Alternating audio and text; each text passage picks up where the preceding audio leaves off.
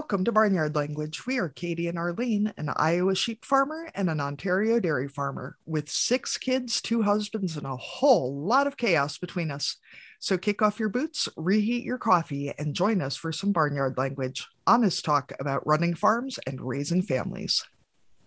In case your kids haven't already learned all the swears from being in the barn, it might be a good idea to put on some headphones or turn down the volume.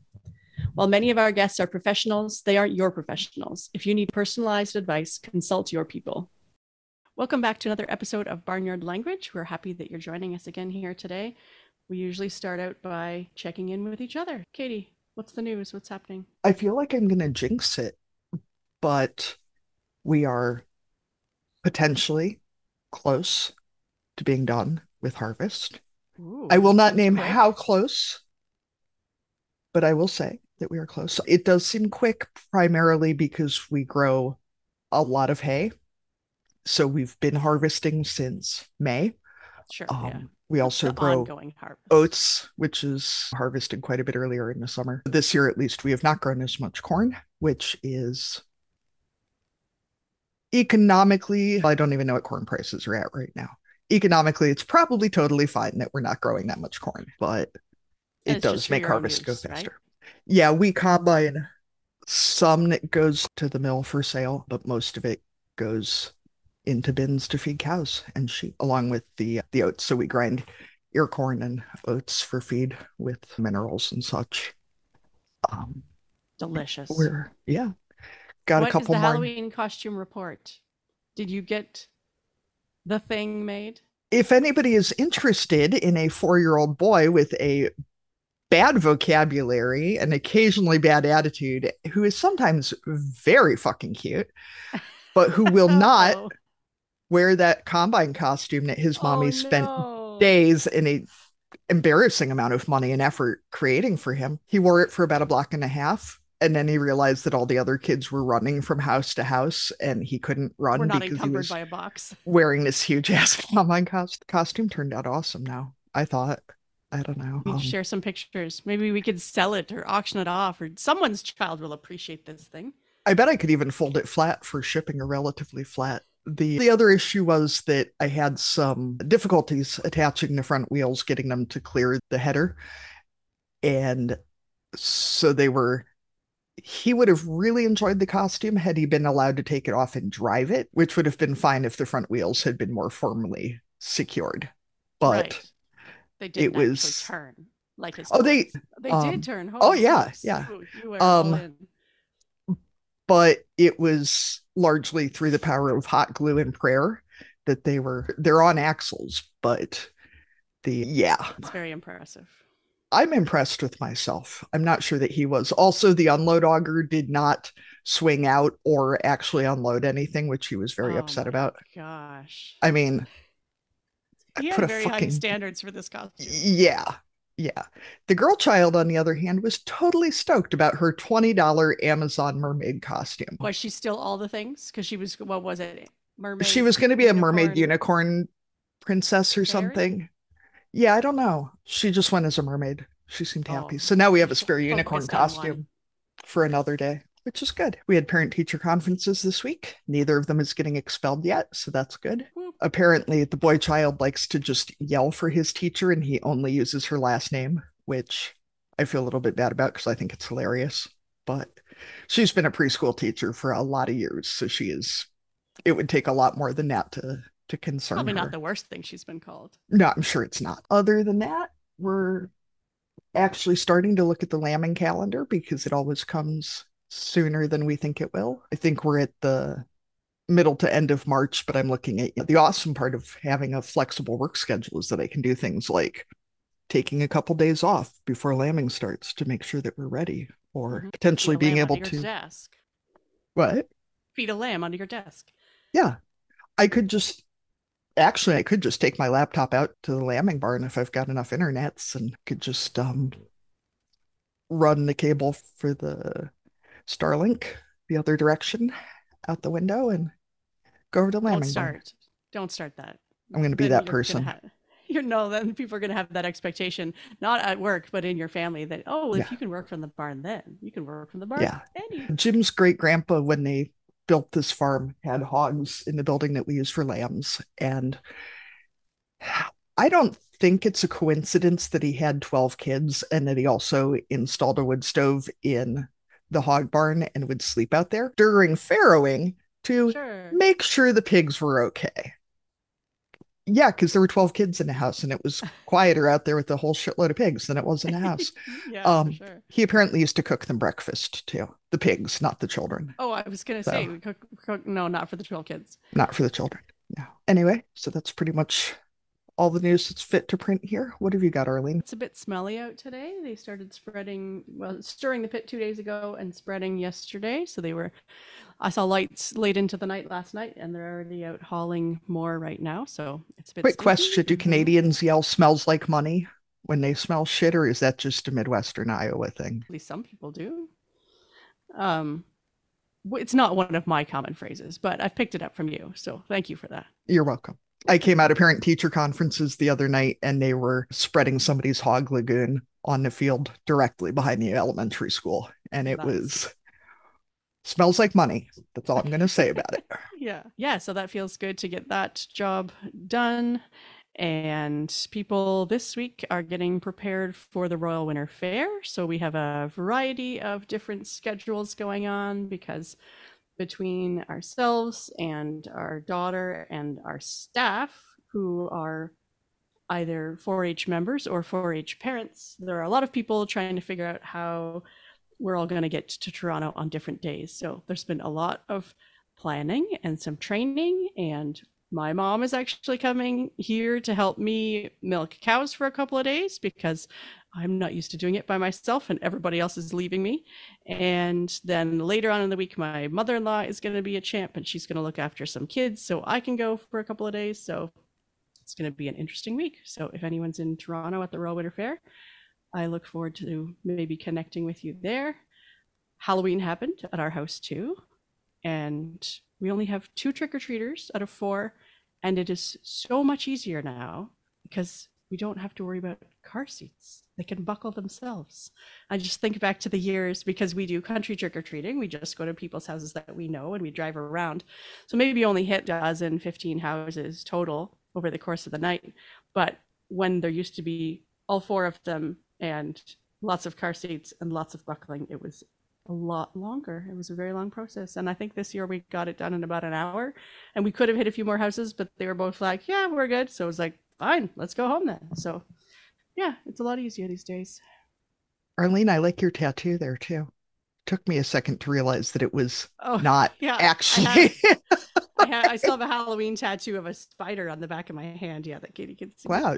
Arlene's joined a biker gang or some shit. That's awesome. Yeah, hand tattoos. I know with country trick-or-treating around here, at least ridiculous shit tends to happen. Have you ever had any really bizarre happenings? Somehow it seems like going to different people's farms in the dark tends to be more fraught than walking from house to house in town. Not too bad. There was one year we went to a neighbor's house and waited for a skunk to wander by before we went up to their door, for sure.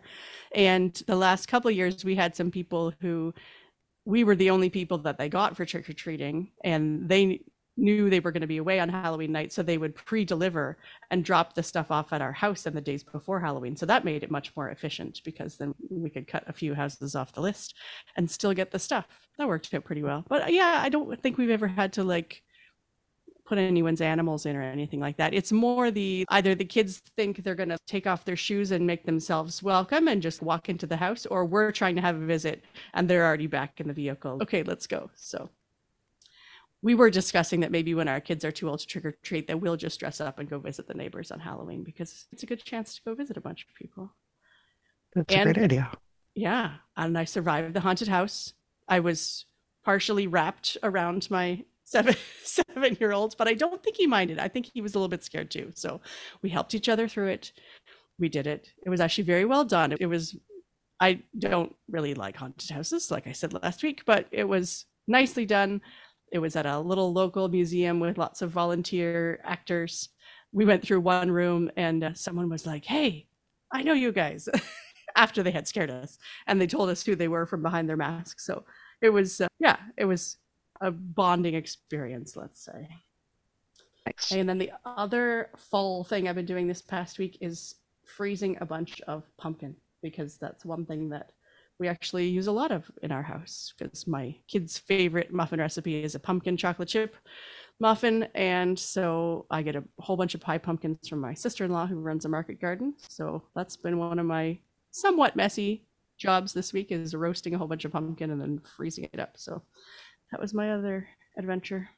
I'm feeling pretty proud. I somehow impulse bought, we get a CSA share in the summer, and they also do an online store where you can buy extra vegetables and that. Mhm. And somehow this week, I wasn't drunk or anything, so I don't know what I was doing. I impulse bought 10 pounds of carrots and 12 pounds of beets. Oh, okay. I don't So know, like and a 20 pounds of root, potatoes. like Yeah, I a was root just having sack a real, pack. yeah, like I think it's too many generations of Irish immigrants like have to hoard our root vegetables for the winter. But I Bury had them a in straw in the basement. no, I had a brainwave. I make a lot of sheet pan dinners, roasted vegetables and sausage and that, because you can just dump it on a pan. People can pick out the things they like or they don't like, and Yeah, they're it's kind of very, combined, but not like casserole combined. yeah, and it's something different than the crock pot, which is our mainstay. But it occurred to me that I could prep these sheet pan dinners and freeze them, and then Ooh, just look at you go. thaw them enough to get them onto the sheet pan and bake them. So now I have somewhere for my 40 pounds of root vegetables to go, which is awesome because I Yeah. fucking love beets. I don't care what anybody else thinks. I love them and I will eat Yeah. them. I enjoy them Just, too. I don't enjoy preparing them, but I suppose, yeah, getting some yeah, prepped and put away would definitely take that messy purple hand step out of the process. yeah. And no apologies at all for the cat who just came through the background. I don't know if I mentioned it in last week's episode, but my old cat was very sick. And I honestly thought we were going to have to put him down last Friday. And he's pretty much back to his Normal cat noisy self. pain in the ass self. Turns out one of the neighbors whose house he frequents had rat poison out in their goat barn, and we're fairly certain that's what he got into. So they have So good thing he's on kindly, the mend. yep, yep, they've kindly offered to find some other way to deal with the rats in their goat barn, which I really appreciate. Or at least make the rat poison inaccessible for cats, Yeah, but not yeah, rats. yeah. All right, let's move on to our guest for today. We're really excited for you to hear them. All right, so I will go ahead and get started then. Today, we are very excited to be talking to Heather Bell, who's from Michigan and is the parent of 8 kiddos, and who you will recognize as Mama Bell if you are on any of the socials. So, Heather, when we talk to people, we ask each of our interviewees the same question to start out, and this is a way to introduce yourself to our listeners. And we ask, what are you growing? So this, for farmers, can cover crops and livestock, but also covers families and businesses and lots of other stuff. Heather, let us know, what are you growing? I'm growing kids, chickens, cows. We got lots of irons in the fire trying to get our kids their lives started. So we've been kind of, yeah, we have lots of things going on in this house constantly. I bet. Yeah. So usually, since we have lots of farmers listening, we need some of the details. What kinds of chickens and how many? Okay. So we are a small family farm. We have 4,000 chickens. And I know a lot of people will think, holy cow, that's a lot of chickens. But trust me, when we went to the International Poultry Convention, we would go by a booth and they'd say how many chickens you have, because we were looking for a barn in the system, and we'd tell them and they'd be like, oh, that's cute, because they're doing millions of chickens. So we thought we were on top, but then when you go to something like that, you realize you're just really small. But for us, we are the biggest poultry farm in the Upper Peninsula. We have 4,000 chickens. We raise them to sell eggs. So we sell eggs throughout our community, the grocery stores, local restaurants. We paired up with our university, which was really exciting for us. They buy our eggs exclusively. And we also raise beef cows. We want to be sustaining. We want to, like with the beef cows, we sell beef also. And we just want to give a good product to our community. And we just love the farming. My husband grew up on a dairy farm where they milked hundreds to thousands of cows. And so it was in his blood. And I remember when we started dating, his hands always smelled like manure. And I'd say, oh, and he's, I washed them. I swear I washed them. And so I thought to myself, if we get married, I will not be a farmer. Here we are 25 years later, and we're doing chickens. We have just property everywhere because it's my husband's blood. We have hundreds and hundreds of acres that he tills and farms and cuts and hays. And that's his thing. It's his getaway in the summer to just go out in this field with my son, Joshua, they're pals. And they just go in the field. I take them lunches like his mom used to. And that's what our farm is. Yeah. So what breed of beef cattle are you raising? I don't know much about the beef cattle. My husband would be very disappointed. I can't tell you, but I know we have Long Island bred chickens. So we had to get hens that could adjust to the cold and that would still lay even when the weather got treacherous. Did you guys start out with a hobby number of chickens, or did you just go all in with 4,000? So how we started was we had just a tiny little barn. We had 12 chickens and 2 turkeys. And then grew. It does get very addicting when you start like that. Like we used to have goats and we're like, enough goats. And we also actually do raise Clydesdale horses. So we have Clydesdale horses and we have a baby actually that's due this next spring. So I'm super excited. So we do raise Clydesdale horses. My husband would kill me if he's like, I can't believe you didn't mention the horses. But anyway, so we did start out with just a dozen chickens and then we raised it to 50, 75 chickens, built another little barn. We called our local co-op and said, hey, we have too many eggs. Do you want to buy the eggs? They're like, yeah, we would love that. And so then we had that. And then we were like, maybe we could do this. So we built another barn and we brought in 200 chickens. And at that time, our kids started coming to our house. So we would all walk into the barn and the kids hated it. It was time to collect the eggs. We'd collect the eggs. We'd wash the eggs here at the house, which is a really bad idea. But when you don't have facility, I remember we actually had a plumber come and we're like, our drains are all plugged. And I remember coming downstairs and he looked at me and I've never seen so much disgusting. This is the most disgusting. So we thought, okay, it might be time to maybe move it out of the house.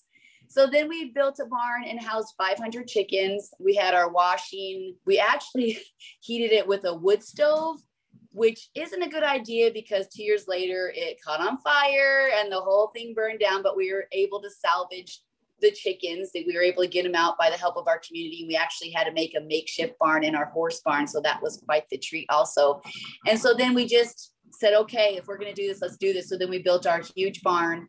And now 4,000 chickens later, my husband's been talking about building a second barn so we can raise our own chicks because we do cage-free chickens. So we thought we could raise our own and then shuffle them in. But that's still on the horizon. I don't know if we're ready for that right now, but so that's a little history of how we started when now we have 4,000 chickens. That's some ultimate chicken math, though. I think that's the biggest increase we've seen from anybody. Because a lot of folks 2 or 3 and go to 100. So yeah, he's pretty extreme. Everything's big. If you come to our farm, you would be like, wow, he just built a shop. He built a shop for everybody to use, but it's really like to house his tractors. So it's a tractor. I don't care what he says. It's a tractor shop. But so everything's big with the bells. That should be like a new slogan. Everything is big with the bells. Yeah. So you even go with the biggest horses, right? I'm sorry. What'd you say? I'm just saying you even go with the biggest horses. You don't want to start with those tiny ones. You just go for the biggest right off. And our family, we were 10. So everything is big. Yes.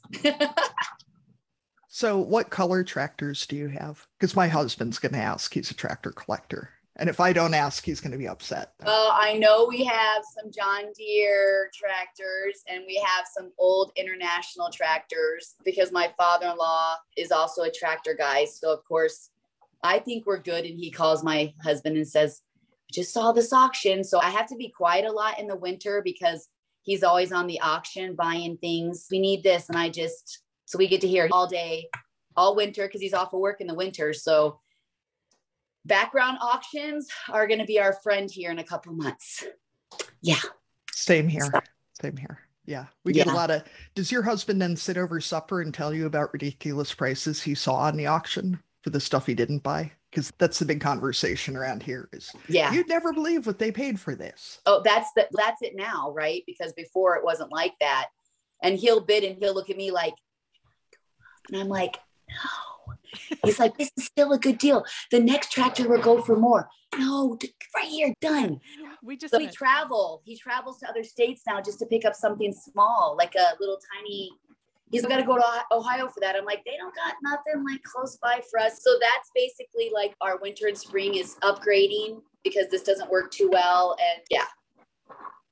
Yeah, we do we'll go on a road trip as a family and have to pick something up for somebody. And it'll be, oh, we have to save space in the car for that when we come home because we got to pick up this whatever. Well, the newest car, one buddy. For me, the newest one for me is, so do you want to go on like a getaway weekend? And I'm like, yeah. Where are we going to go? He's, oh, we got to go to Idaho. I'm like, wow, super cool. Well, I bought this tractor. And I'm like, no, you're on your own. You're on your own. So that's something good there first. It's date weekend. And he's smart because he picks places he knows I want to go. And then I'm like, oh, yeah. But then when you come home, you only can go like 50 miles an hour. So then it takes you 3 days. It took you a day to get there, but it takes you 3 days to get back.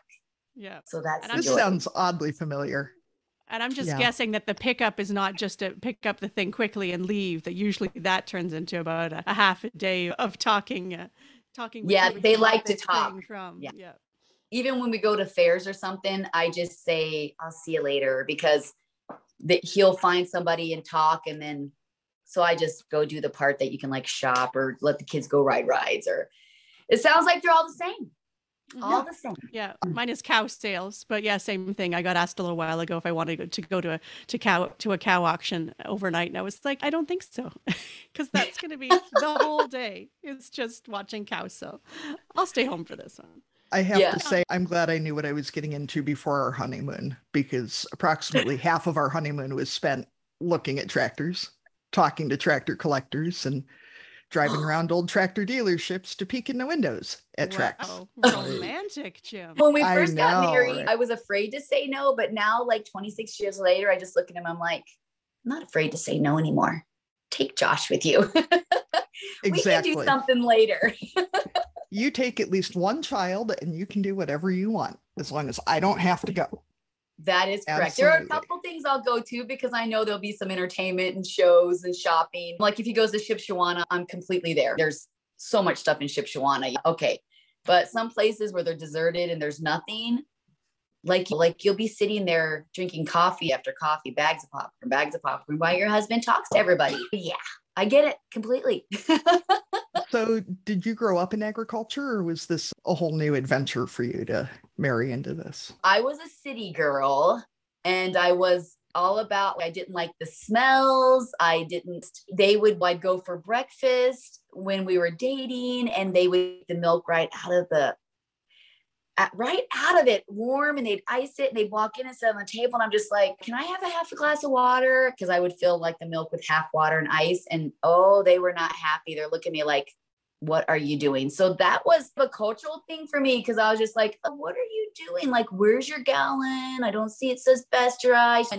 But they all are strong bones and they're all like chiseled. But so that was the smell. And he goes, you want to go feed the calves? And I'm like, I don't know what that means. And then you'd see that you feed them and you got slobber all over you. It just wasn't for me. But clearly the man was. Yes, he was. Here we are, chicken farmers. And now my kids are raising cattle and my daughter runs our chicken farm. But it's a good thing though, because it's, I don't want to say forced, but it really made us have to work together as a family. Like it just created that unit, because we were all out in the field. We were even baled hay and come home with scratches, and your hands hurt so much from the ties because you can't wear gloves because you can't get your fingers under there with gloves. And so it really did create our family unit where we were always together. In August and July, you can't go nowhere. Don't plan a vacation because you're cutting hay, you're baling hay. And luckily we have 6 boys. So that worked out really good, but it just created this family unit for us, and it gave my kids things to do and they weren't bored, and it gave us other opportunities. We showed horses, all of us as a family, and we traveled showing horses when the kids were little. And so I think that it was definitely a benefit, because I feel like my kids are down to earth. They know how to work. Now they still have those values, and it just created this like strong unit where we're just tied together. I know as farmers, you guys understand, but it took him out of the world, which was really nice, because just, I don't know. I just think it just creates that homestead. And that's why I have a huge kitchen. I got to have a farm kitchen. It makes sense, right? I'm a farm wife. I have to have a farm kitchen. And so that was the easiest to get this remodeled because I thought, honey, I'm feeding all these kids. We got this farm. He's, yeah, you're right. So that was an easy thing to, no fighting with the big kitchen because he knew. He knows that's where everyone hangs out anyway. Right. We'll never run out of eggs. How many loads of dishes do you do a day? And do you have one dishwasher or two, or is it just that you have 8 kids and you just put them to work? Oh, I only have 2 kids and dishwashers. I actually got rid of my dishwasher. I got rid of my dishwasher because nothing really got done, right? Like they load the dishwasher and then you smell it 2 days later and realize it didn't get ran, or it got ran and it's so stale because it never got put away. So I thought, you know what? I need the drawers. So for dishes, as I cook, I do dishes. So it's not so bad.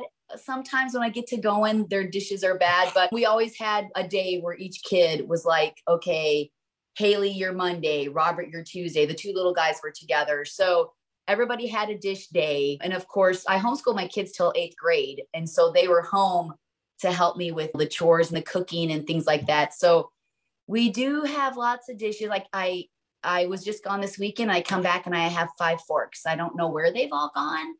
So that's a constant issue is forks and spoons. I have a million knives. I just can't figure out where the forks and spoons go. But it was a family thing for sure. Yeah, I have 2 teenagers, and I know that as they get older, the cutlery seems to disappear into people's bedrooms in a way that it didn't when they were younger.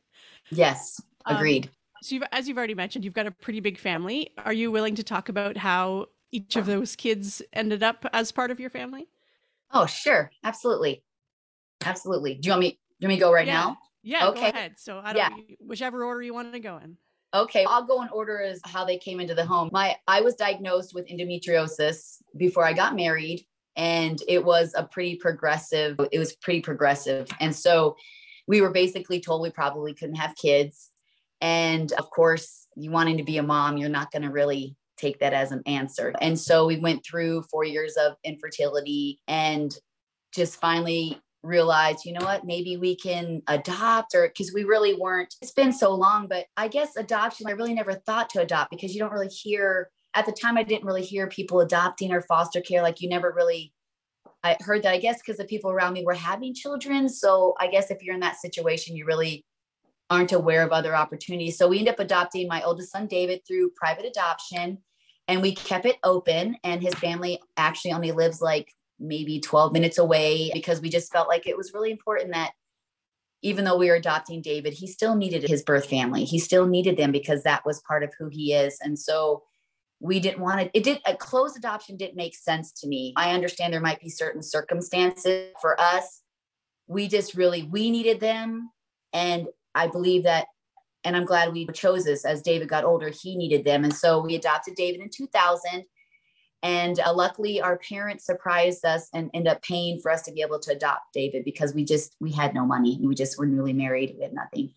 And so then 2 years later, we signed up for foster care. We had a family that had been foster parents forever and said, why don't you look into foster care? And so when we became foster parents, it wasn't our goal I'm going to become a foster mom and adopt my family. It was basically, I just wanted to be a help to somebody. Even if we could keep kids in our homes for a couple of months, or we were foster parents for almost 11 years. And our entire time we were really engaged with the families if we were allowed to be. We wanted to help them too, because it really is a whole family structure. Foster care is a result, but it's not like how to heal and how it's not the solution. And so we were very invested in the parents. We wanted to help them. We wanted to help grandma, whoever was there. So we didn't go into it to adopt. We went into it just to be a help. And I wanted to do something. And after we got into foster care, not 6 months later, we saw Joshua, and Joshua was at the very first meeting. He was sitting in the middle of the room, and you could clearly see he had some disabilities. And I just saw him, and it was just like one of those like movie moments. I was just, that is my child. Like I just knew that I needed to be his mother. And so we came up to our social worker and I said, who's that little boy?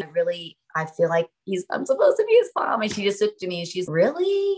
Because he has some disabilities. You guys are just getting into foster care. Are you sure? And I'm like, yeah. And they were shocked because it's not often that children who have disabilities do get adopted, but there are people who do adopt children with disabilities that are wonderful parents. And it's hard because as a new parent, you don't know their future. You don't know how you can even help them. And so we brought Joshua into our home, and then a year later adopted Joshua, and he did have some disabilities. He was shaken at 2 weeks old. And so he had a lot of different disabilities that he's overcame. And he's so wonderful. He forgets some things. Sometimes he'll be eating and he'll come back and eat at somebody else's food. And I'm like, Josh, that's not your plate. He's like, oh. And so it's just things like that, but he's doing great. And you would never know. He drives tractor.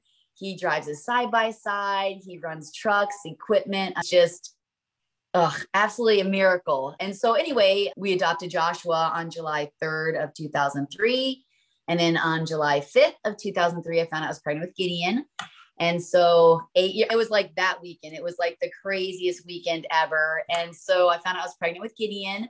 And then after 8 years in 2004, we had Gideon. And then shortly after that, Isabella came into our home late. Her and her birth brother came into our home, and he went with dad. They had different dads. And so Isabella was in our home for almost 3 years before we could adopt her. Just a lot of circumstances around that. And then I think a year and a half later, Haley came into our home. Our foster worker said that they had a little 9-year-old girl. She's actually sitting there. A little 9-year-old girl that wanted to live on a farm, have a big family, and go to church. And so she called me, and she really didn't give us an option. She basically said, congratulations, you have a 9-year-old girl. And so then Haley moved in. Shortly after that, little Noah came into our home because their brothers were actually our neighbors. So their dad worked for our company. They were renting from us, the same house the boys are in right now. So odd. They were renting from us. Their dad was friends with us. They would come over, and the boys would come over and ask to play with the kids and ask to eat dinner with us. And so Noah came into our home because they wanted them by their brothers. And then that October, their dad passed away suddenly, and we all sat down together, and we were like, we love you guys. We know you want to be with your little brother. And so we all sat down together and decided that they want to stay here. They wanted to be adopted. So we talked to birth mom, who she's still around, and she lives like 10 minutes away. The kids get to see her, and she just wasn't at the time. She wasn't able to provide what they needed at the time. And so we all just sat together because I felt like it was really important that, even though the situation, I still felt their mom should have a say, because it just makes sense to me. And so then we decided that it was in the best interest for the boys to stay with us, and we adopted the boys in 2010. And unfortunately in Michigan, you can only have 8 children in your home. And so we had to close our license, and here we are 11 years later. So yeah, that's the fast version. Out. Yeah, we maxed out. Yes. Yeah. Do you think, who knows, right? But do you think if you could have had more, would you have kept going? Or did you feel drawn to have more kids, or do you feel like this was your family unit? That's a hard question. No, I didn't want to close our license because there's other opportunities, whether you keep a child for sure permanently, there's such a need for foster care. And they just don't have the parents. And it's just such a broken system. Like, it's just so broken. And there's so many kids that are going to other states because there's just no families anymore. And it's hard because I know as a foster parent myself, it is sometimes hard to deal with birth families. And as a mom, like, my husband was never attacked. It was me. It was always me. Like, I did this, or she's doing this, or she's doing this, or the children would come into my home and say, after being in our home for months, you're not my mom. And I'm like, you're right. I'm not your mom, but I'm your friend, and I love you. And just talking to my social worker, she's, yeah, you have a file like this big, because every time somebody reports, we have to put it in there.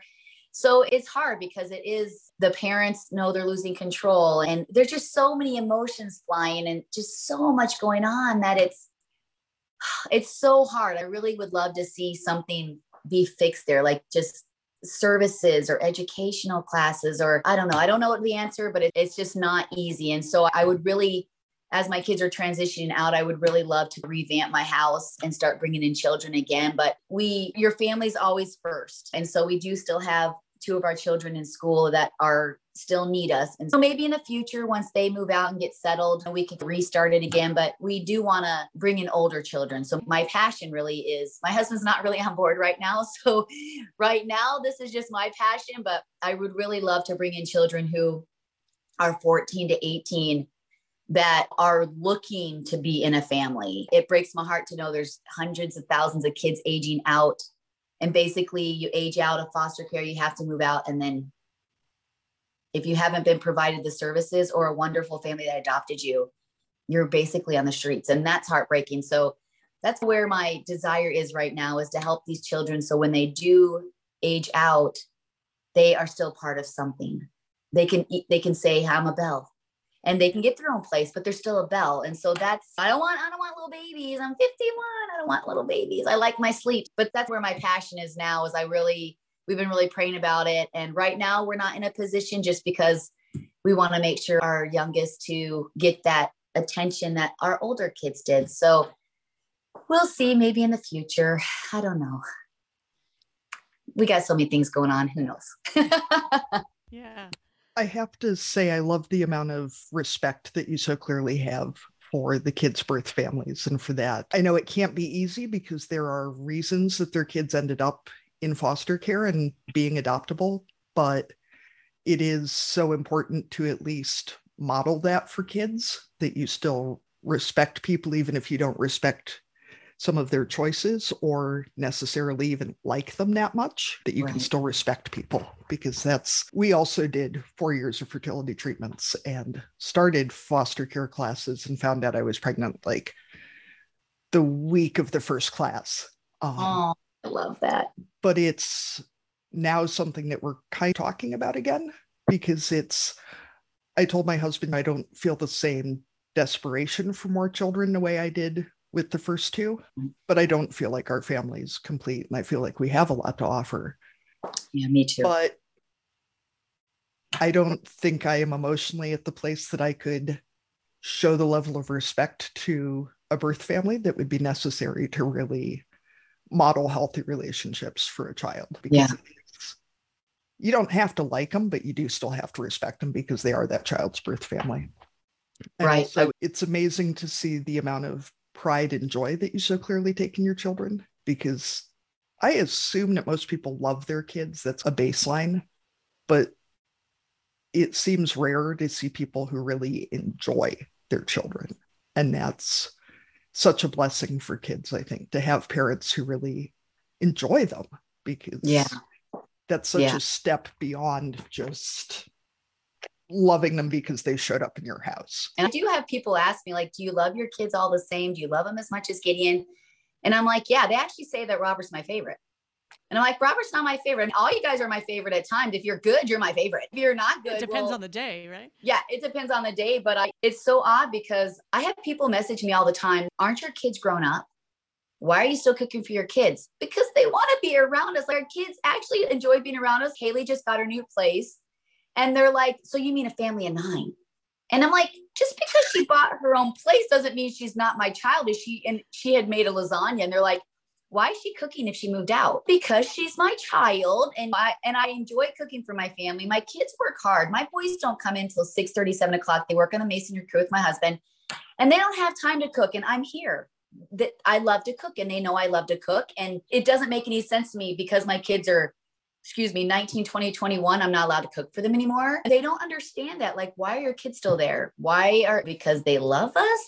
That makes sense to me. But with the foster care, anybody who was healthy with their family, we wanted them to be a part of our family. Like, Isabella is very close with her grandma. She's working on being reunited with her dad, and we're letting her take that step. That's her decision. And Haley met her birth dad for the first time not too long ago. And we've been searching for different people in our family. So I really feel like it's important for them to have their family in their life, because it really is who they are. We're just an extension. We've added to their future, but that's who they are. And that's why we didn't change names either. We gave them an opportunity to change their middle names, because I know a lot of birth, and this is just my opinion, a lot of families who have adopted have completely changed their names. And that was their name given to them. That's who they are. So Haley's name, that was given to her. That's who she is. And so we just gave them the opportunity. We're like, hey, do you want to change your middle name so it'll be a name in our family? So they can, it was really important to me that my kids, when they came into our home, that they felt part of us and that I built memories and traditions. That's why I have all these birthday traditions and stuff, is because they came with no traditions. They came with no history, even though they didn't have pictures. They didn't have things they did as a family or special celebrations. And so it was really important to me that my kids, when they got older, they realized they belong somewhere. And they can look back and say, on my birthday, I know when I come downstairs, Mom's going to have it decorated. My presents and my cake are on the table. And it's so, just to share a little something with you, excuse me, we have so many kids that we have so many birthdays. And in January, February, March, basically we have birthday decorations up for 3 months. There's no sense taking it down. I might add a little pink for Izzy, but pretty much we're set. And so I thought, I can't do this anymore. I told my husband, I can't do this. And so I remember walking around the corner, and it's when Robert and Brendan came in shortly after. And my son David says, you're going to love when it's your birthday. It's so cool. My mom, she comes down when we're sleeping, decorates everything, puts presents on the table and the cake. And you come down to it all. I was like, okay, we're doing it forever. And so I kept it because David was so excited and shared it with them. And he's like, really? Really? Because I don't know if they got a party. I don't know. And I'm not going to ask, because when they feel it, that they're ready to share things with me, they know we're here for them, but that's their story, their history. You know what I'm saying? It doesn't make sense to bring up stuff so they can't move forward.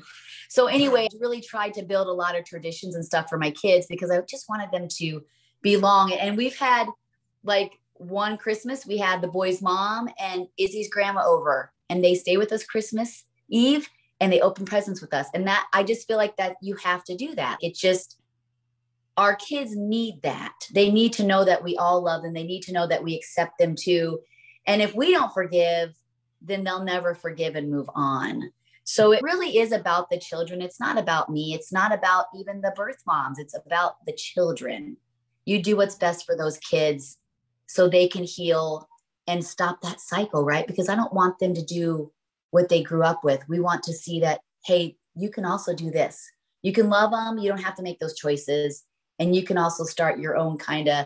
So it's really important. A lot of people don't understand. They're like, I don't understand why you have a family there. I don't understand why your kids still hang out with you and they're 21. But I know soon when they find that somebody special, they aren't going to be eating at a table anymore. So I'm going to feed them until they find that somebody special and they have their own dinners that I'm not going to be invited to. So I'm going to do as much as I can with as little time left as I can. And if they don't like it, they just boo on you. But that's just how it's going to be. Sorry, I was just going to ask, do you feel like those traditions also helped bond your kids to each other? You know, that because those, the relationship with you is one thing, but the relationship with each other when they're coming in at different ages and from different histories, is that one way you help them as siblings to become a unit? Or are there other things that you did that you feel like were helpful in terms of creating those sibling relationships? No, I agree. Yeah. Just having these traditions, like when the holidays come, we have game nights. I buy us matching PJs and they grumble, but they wear them and we do games. And so kids know, okay, Christmas is coming. Mom's going to put games together. And so anything that I can do to promote us being together is what I would do in, like, bedrooms. I had the 4 older boys together and the 2 girls and the 2 little guys. And as they started to grow up and different ones matured differently, we had to adjust things. But yeah, Haley, when I first met Haley, I was so excited. I got cookies. So we could decorate cookies together and chili. And David looked at her and said, we have horses. And she looked at him. She's, oh, and she looked at me and I was like, yeah, go ahead. So her and David left. I was like, with my icing, I'm like, okay, I'll decorate some cookies. But so they bonded right away. And that's what I want. Like, I wanted them to have each other. And they're really close. I know the favorites. I know the ones that can't stand each other. I love it that the other day, they all went bowling. I wasn't invited, but that's okay because I knew my kids were together and their friends hang out with each of my kids and they share their friends and stuff. I think that's more important because one day we're not going to be here. And it is important that they have those bonds and they do see each other as real siblings. Like they've always been together. They don't see each other as adopted. They don't act like they were adopted. They fight. They argue. I was going to say, do they fight like siblings? Oh yeah, they do fight, especially the boys. 6 boys. I have holes in the wall and I have Boys are very physical when they get upset. And so we've dealt with a lot of that, but they are really close. If you came in our home, you honestly would have no idea that they're adopted. Like you would just think we are just one happy family that's always been together. And I forget that they are adopted. I totally forget. I just feel like they have been my own since they were babies. So what are any of your kids interested in working on the farm or working in ag? And what do you enjoy about raising kids on a farm? So my daughter, Haley, she manages the whole farm. So I do books and stuff, but basically we put her in charge of running the farm. So she does the delivery, she washes the eggs, she keeps count of everything. Three of my boys work masonry with my husband. We have a masonry company also.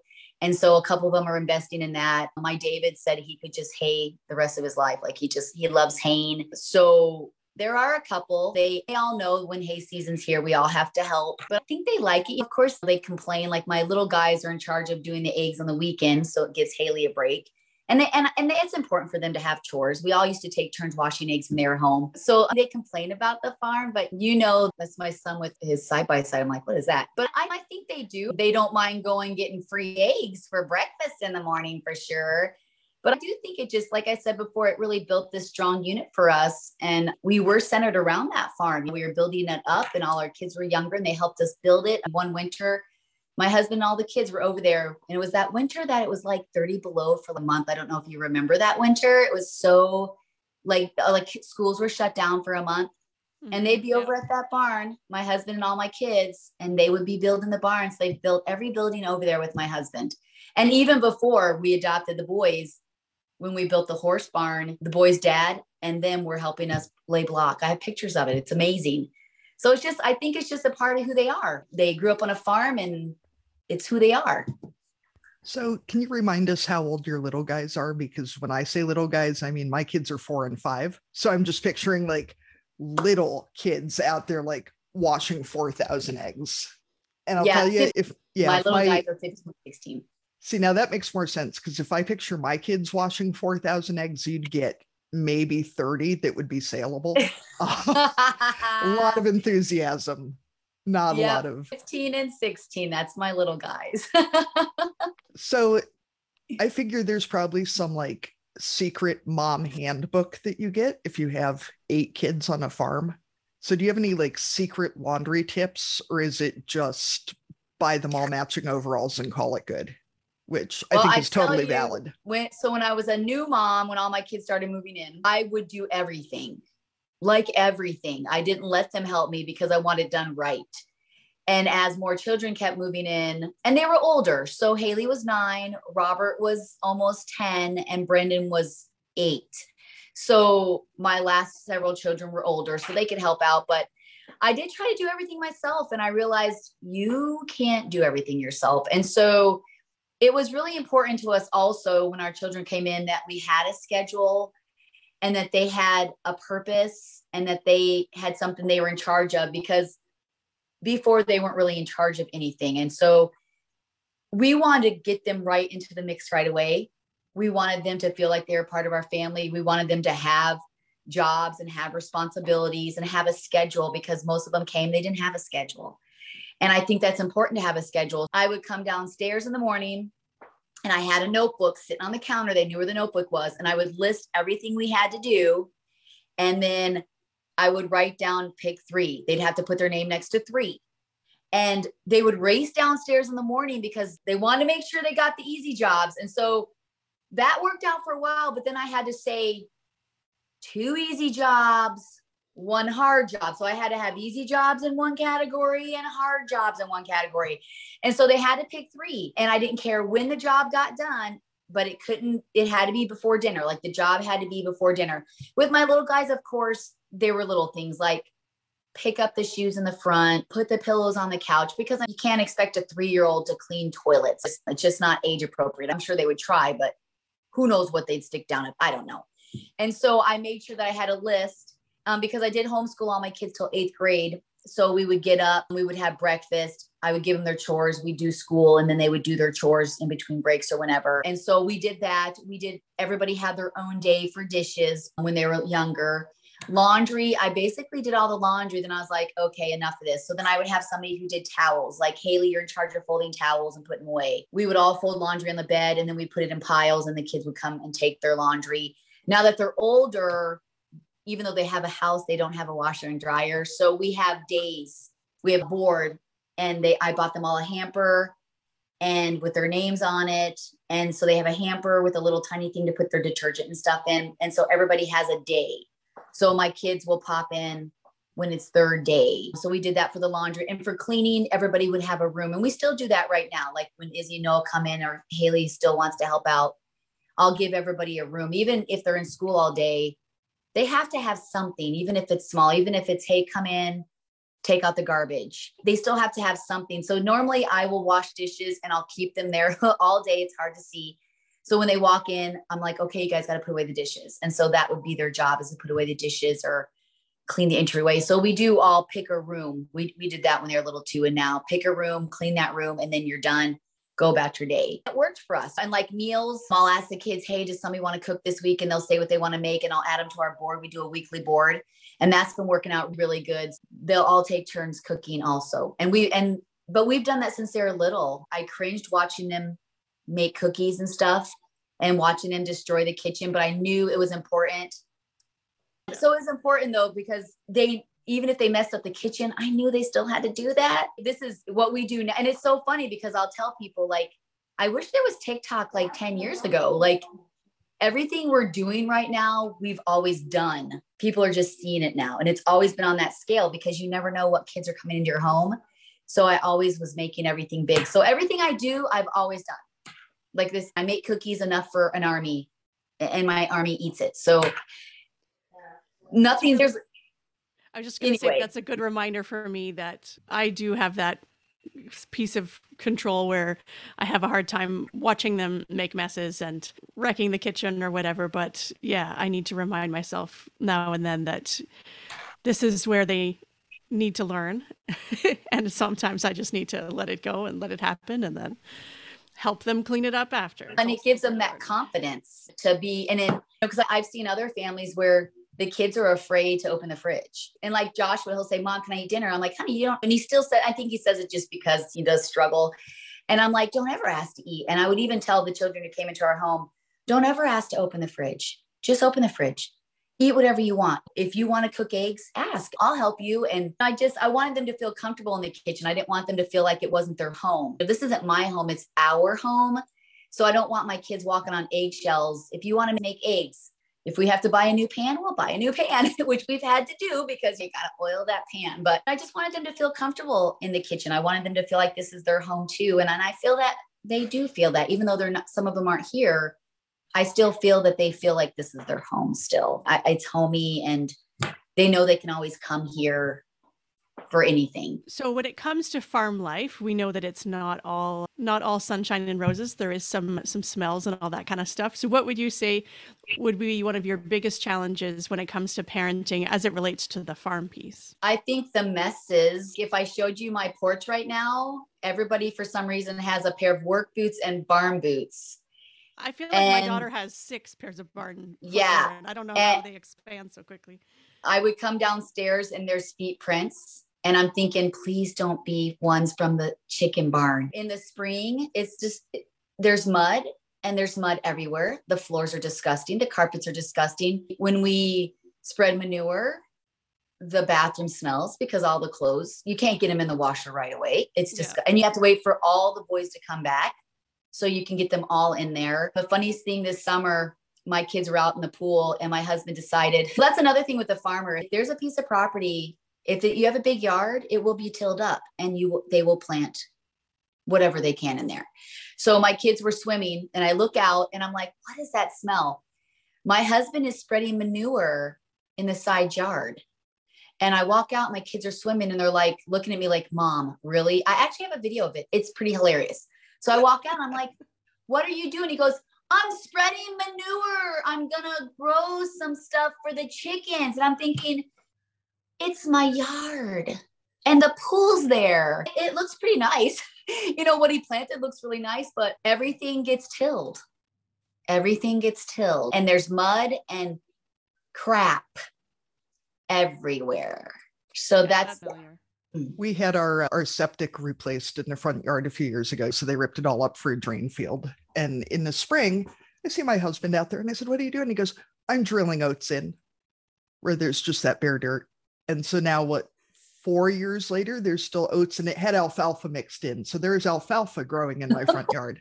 Like, I'm just going to bail that off because that's not just going to mow that down. That's pointless.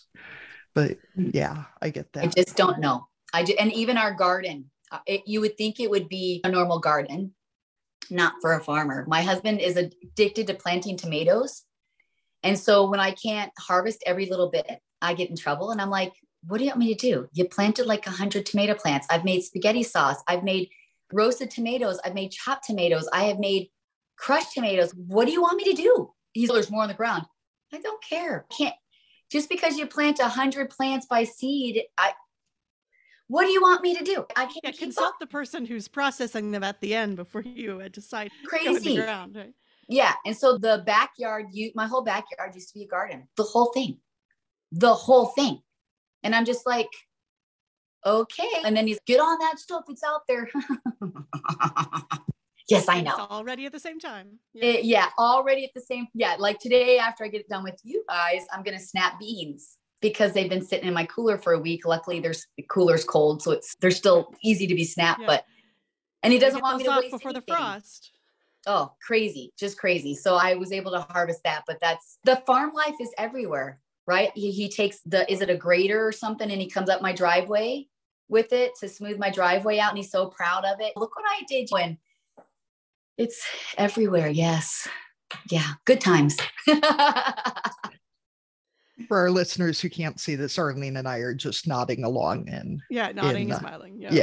Sounds I nod now too. It's anything that can be plowed, or I don't know if this is a farm thing too, but trees are constantly getting cut down too. So we have firewood enough for, 10 years because he gets a vision, and the vision is I cut down those trees, we make a bigger field. And so I don't have any privacy now between me and the chickens because he thought I might like to sit on the front porch and watch my chickens. So it's all exposed. It's like this big area now. And I'm like, he's aren't you thankful? I'm so thankful. Yes, that you took down all my trees, my beautiful no shade in the summer. Yeah, I didn't want that. Yeah, my yard's gigantic, a couple acres in the front yard. That's my yard.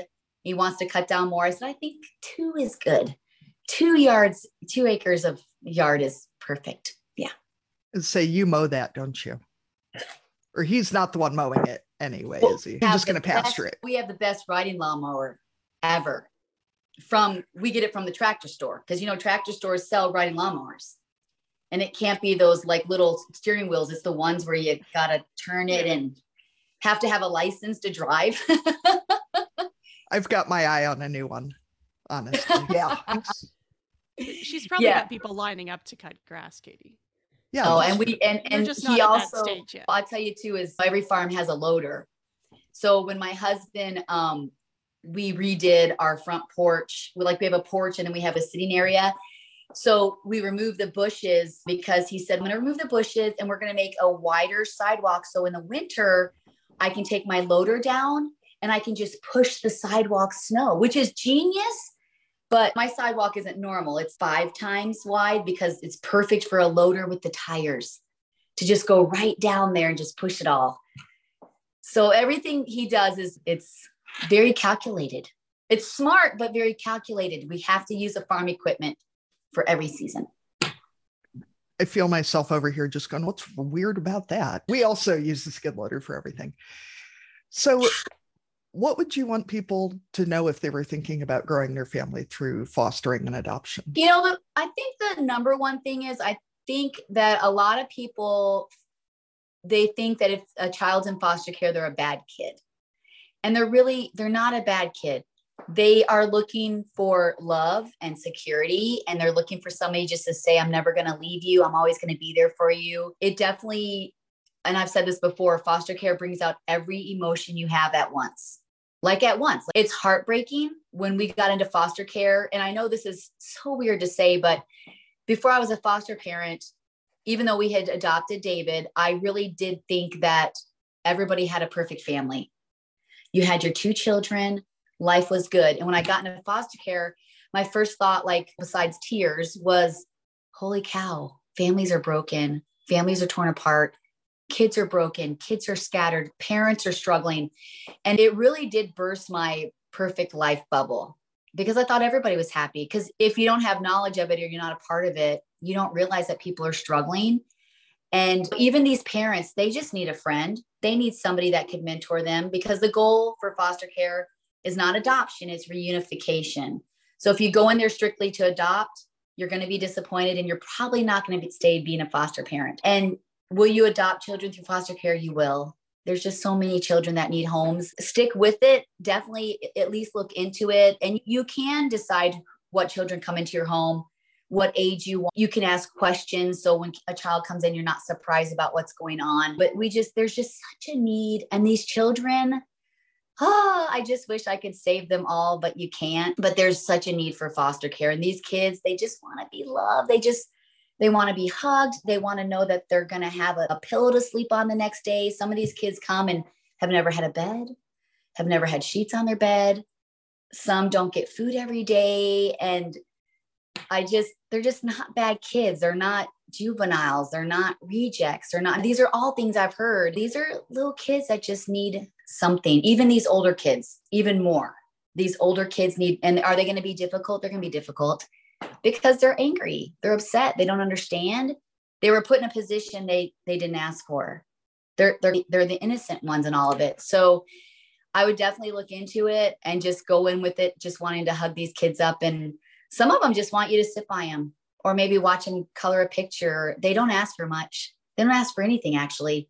You get them a coat and they think they won the lottery. It's just the simple things that we take for granted, they don't get, like breakfast. It's the little things that we have never really had to worry about this is where I start to get a little teary-eyed, but it's things that we feel everybody has, and they just don't have it. When you bring them to your home, treat them like the rest of your family. Don't treat them like they're foster kids. Don't keep their stuff in bags. Put it in a dresser. Treat them like they're your babies. If your kids all get this, make sure they get it. And when they leave, give them their stuff. Don't keep it because you bought it because they were foster parents. That drives me crazy. I don't know. I could go on and on about foster care and their needs, but it's just broken. There's just so much brokenness around us that people aren't aware of. And they just want somebody to hug them and say, I love you. I believe in you. I'm here for you. Even if you go home, I still love you and I'm here for you. And the parents need to hear that too. You can change the parents' lives. I've had lots of parents who I became friends with, and I still talk to them and they're doing great. They just needed somebody to say they loved them. I hugged many birth moms, and they just cry because I don't know if they got hugs from their moms or hugs from anybody else. The smallest, kindest words can change a whole life. A whole life. And you just saying, I love you, or you're doing great. Simple words can completely change a path for somebody's future. We all need kind words, right? We all need kind words. Oh, now I feel like I want to give you a hug. Thank you. I would love that. I love hugs. Yeah, that's awesome. Talked a little bit already about your vision for maybe fostering teens again at some point, but now that your kids are getting a little bit older and gaining some independence, do you have any other dreams for yourself or things that you have on the horizon that you want to do for yourself? Honestly, I love my kids around me, and I know the time is short. And when I go on vacation, like we've always done family things, like me and my husband's done a couple things on our own. And I know a lot of people are like, you and husband can do things by yourself. I don't want to do things by myself. I'm going to have lots of time soon here in the future where we're going to be by ourselves. But I honestly love where I'm at. I love that my kids are still around, even though they're older. I like taking care of my kids because I know with older children, that window is just it's closing like this. I can't wait for grandbabies. I'm going to be the best grandma ever. And I'm going to be that farm grandma that's going to have all those little tiny barn boots in the front. And they're going to look forward to going to, I don't know what I'm going to call myself. I haven't figured it out. It has to be some cool name. I don't know yet, but I got to figure that out. Probably got a couple years still to do that. But honestly, I don't. And I'm just happy where I'm at. I don't like me and my husband. I remember we took a trip to Hawaii, our 10-year anniversary. We got on the plane and it was all families. And I looked at him, I was like, oh, why did we leave our kids home? It was like, so we were like depressed. We were in Hawaii and depressed for a week because everything is families. And I thought we missed that boat. And I thought, never again. If I go, they go. If I go, they go. And so we've always taken family vacations. We didn't wait until they were older. Because I wanted them to have those memories too. And I gotta be honest with you, I'm content where I'm at. I'm looking forward to grandbabies and just our family being even bigger. I'm not looking forward to going, because I can go anywhere I want now by myself if I want to. I could then too. I guess just the grandkids is what I'm looking forward to, is seeing what my grandbabies look like and who my kids pick to be with the rest of their lives. And if I'm going to like them, I hope I do. So far, we're doing good. I'm sure you will. I just get the impression that there aren't too many people that you can't come around to. So I'm sure that you'll love. Thank you. If they love your kid, that's the thing. If they love your kid, then you have to love them too. There's something about that. That is true. That is true. If someone can see your child's heart, then I feel like that already sways me. Agreed. I guess too, though, if you were the sort of person who really loved to be alone, you probably wouldn't have had 8 kids, and especially not with bringing 7 of them in very intentionally. Yes. All within a year and a half. It was fast. We had 5 kids. We had 4 kids for a while, and then it was boom, boom, boom, boom, no time to breathe. And we had to, with a big family, like we went from a regular family, I guess, if you can say that, to all of a sudden 10 of us. And we had to buy a new vehicle. My kids weren't driving. So I went from having a real vehicle to this big, huge economy van that we still have. It's now our egg van. We took out the seats. It's now the egg van. But things changed. Like we couldn't just go out to eat. We couldn't just go somewhere because we had a huge vehicle. It's a lot of planning. And whenever we go, like we would go to Florida, we took a couple of trips to Florida, and we had to book only 5 and then 5, praying we could get on the same flight, because you can't book 10 people. So we had to do 2 bookings. We had to get 2 rooms everywhere we went. And I had to stay in a room with kids, and my husband had to stay in a room with kids. So it really was a huge change for us, because you can't do normal things like tables. Oh, you're a party of 10, so we have to charge you 20% because you're a party. No, we're a family. Yeah, but you're a party. And, oh, do you run a daycare? Or it was a cultural shock for us. Our whole way of living and thinking changed.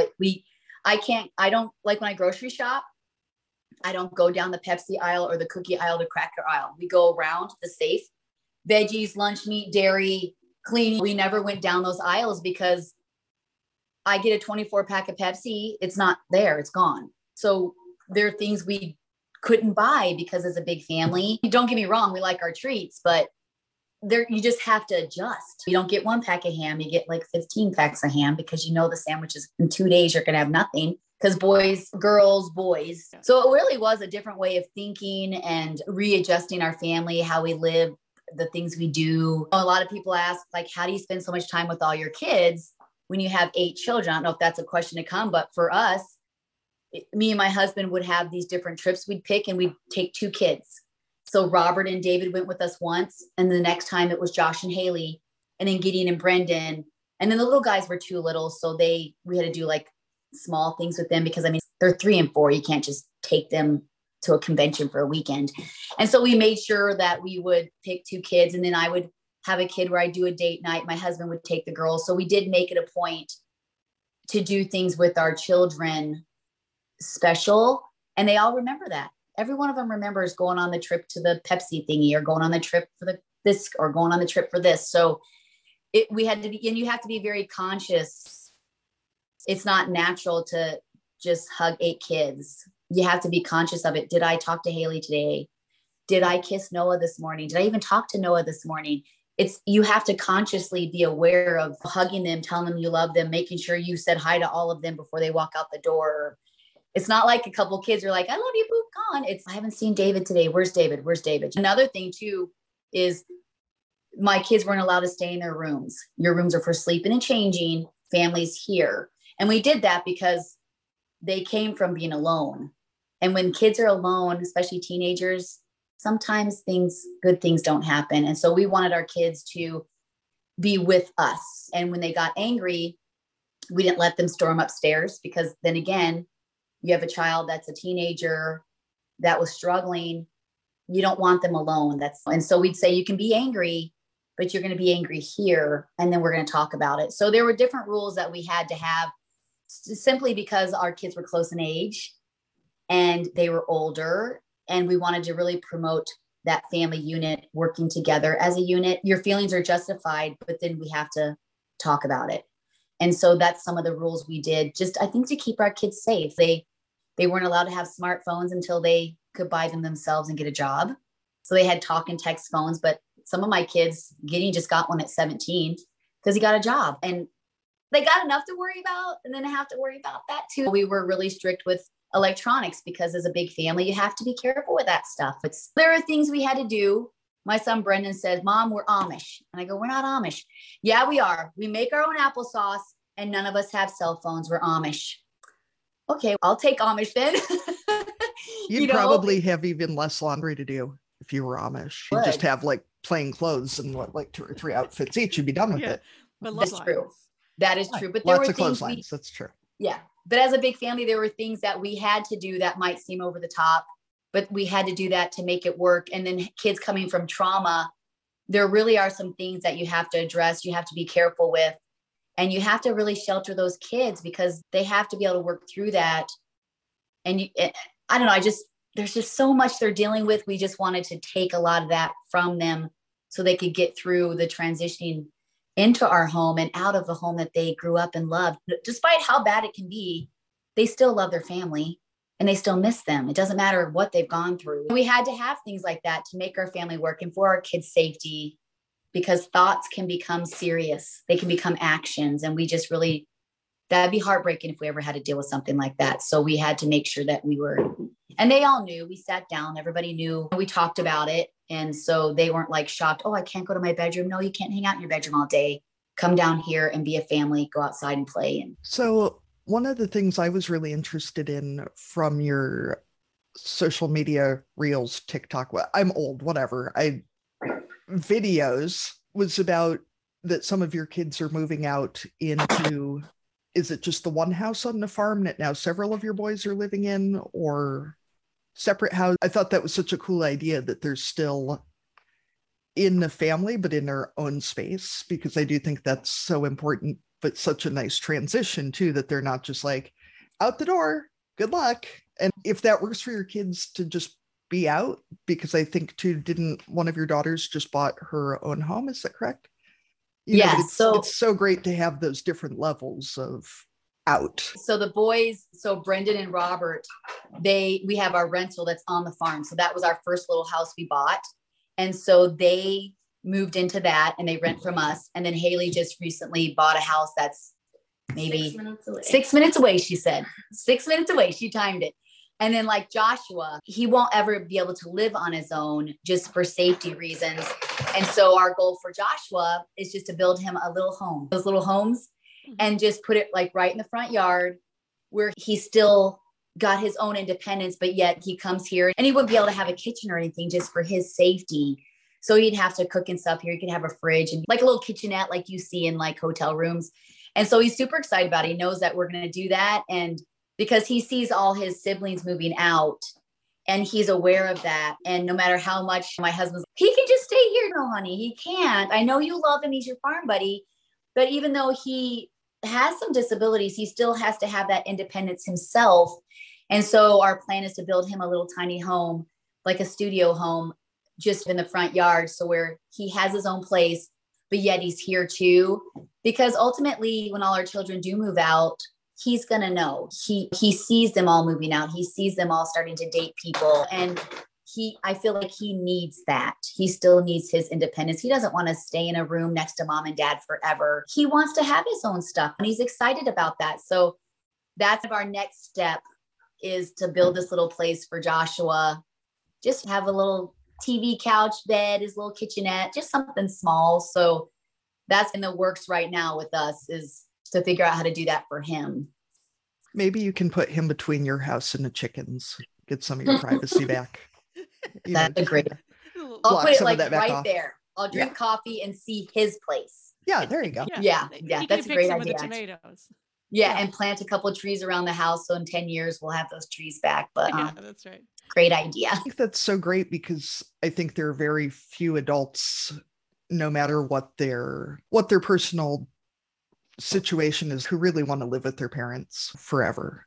And I think it seems like such a great way for him to have his independence, but to still be supported and safe and part of the unit. Yeah. And it's hard. I don't want to see him go. I can picture me, him, and my husband on the couch watching TV until we're old, but he needs that. When my husband's like, why don't we turn that bonus room into a studio for him? I'm like, honey, we have to give him his own space. He's got to have his own space. He's got to learn some things. He needs that. He's 21 years old and he needs that. Maybe just get him a small TV and a not very comfortable couch so that he'll still want to come to your house. Like, That's a he'll great have idea. his stuff, but just Yeah, it'll still be for a better whole at your movie. house. Haley, she moved in 2 weeks ago and she's here every day. And I go, don't you have a house? She's, yeah, it's not cozy like this. So I'm going to have to go visit her, but she's here all the time. And like I said, she had made dinner the other day and people are like, why is she making dinner? She doesn't even live there.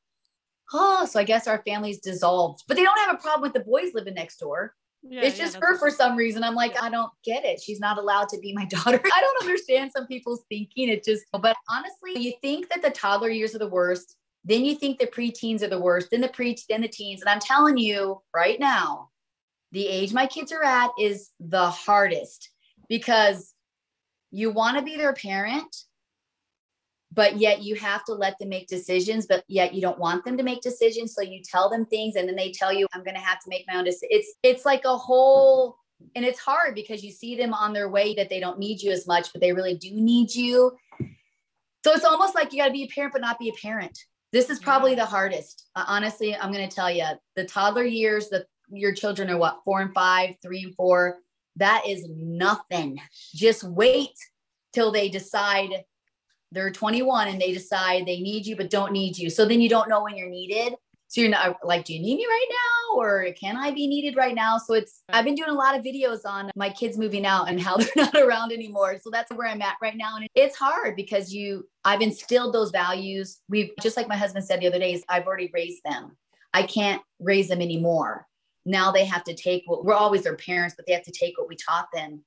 And now they have to apply that to their life. And hopefully they do make the right decisions. But he even said, maybe they're going to have to go through some stuff to see some stuff. And that's hard to watch your child go through something and you see them struggling, but you can't really do much. You can give them advice, but they have to experience it. And it's so hard. Yeah.